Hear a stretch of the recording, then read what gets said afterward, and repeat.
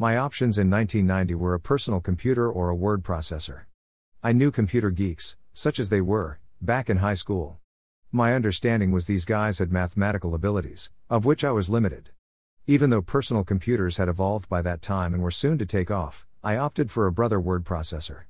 To me, it was like a typewriter where I could print and store my work. Oh, and by the way, I still have that relic, now 32 years later. The notion of writing and revising and editing as well as saving impressed me. It encouraged me.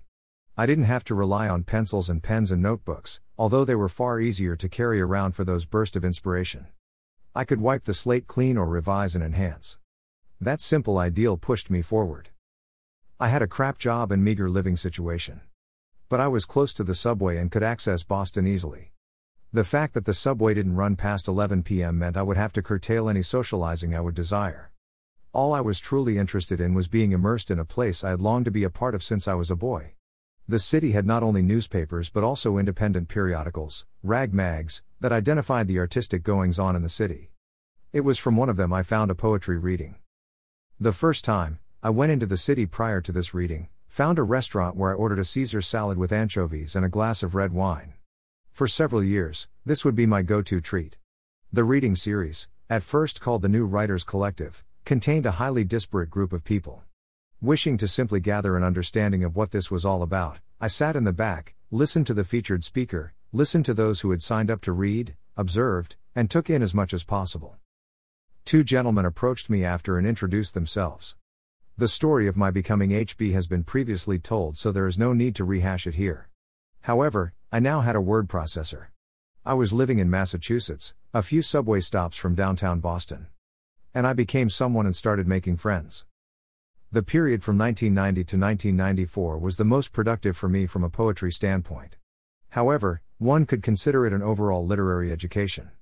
I was surrounded by all types of writers and artists. Again, this is during a time of no internet and very limited technology.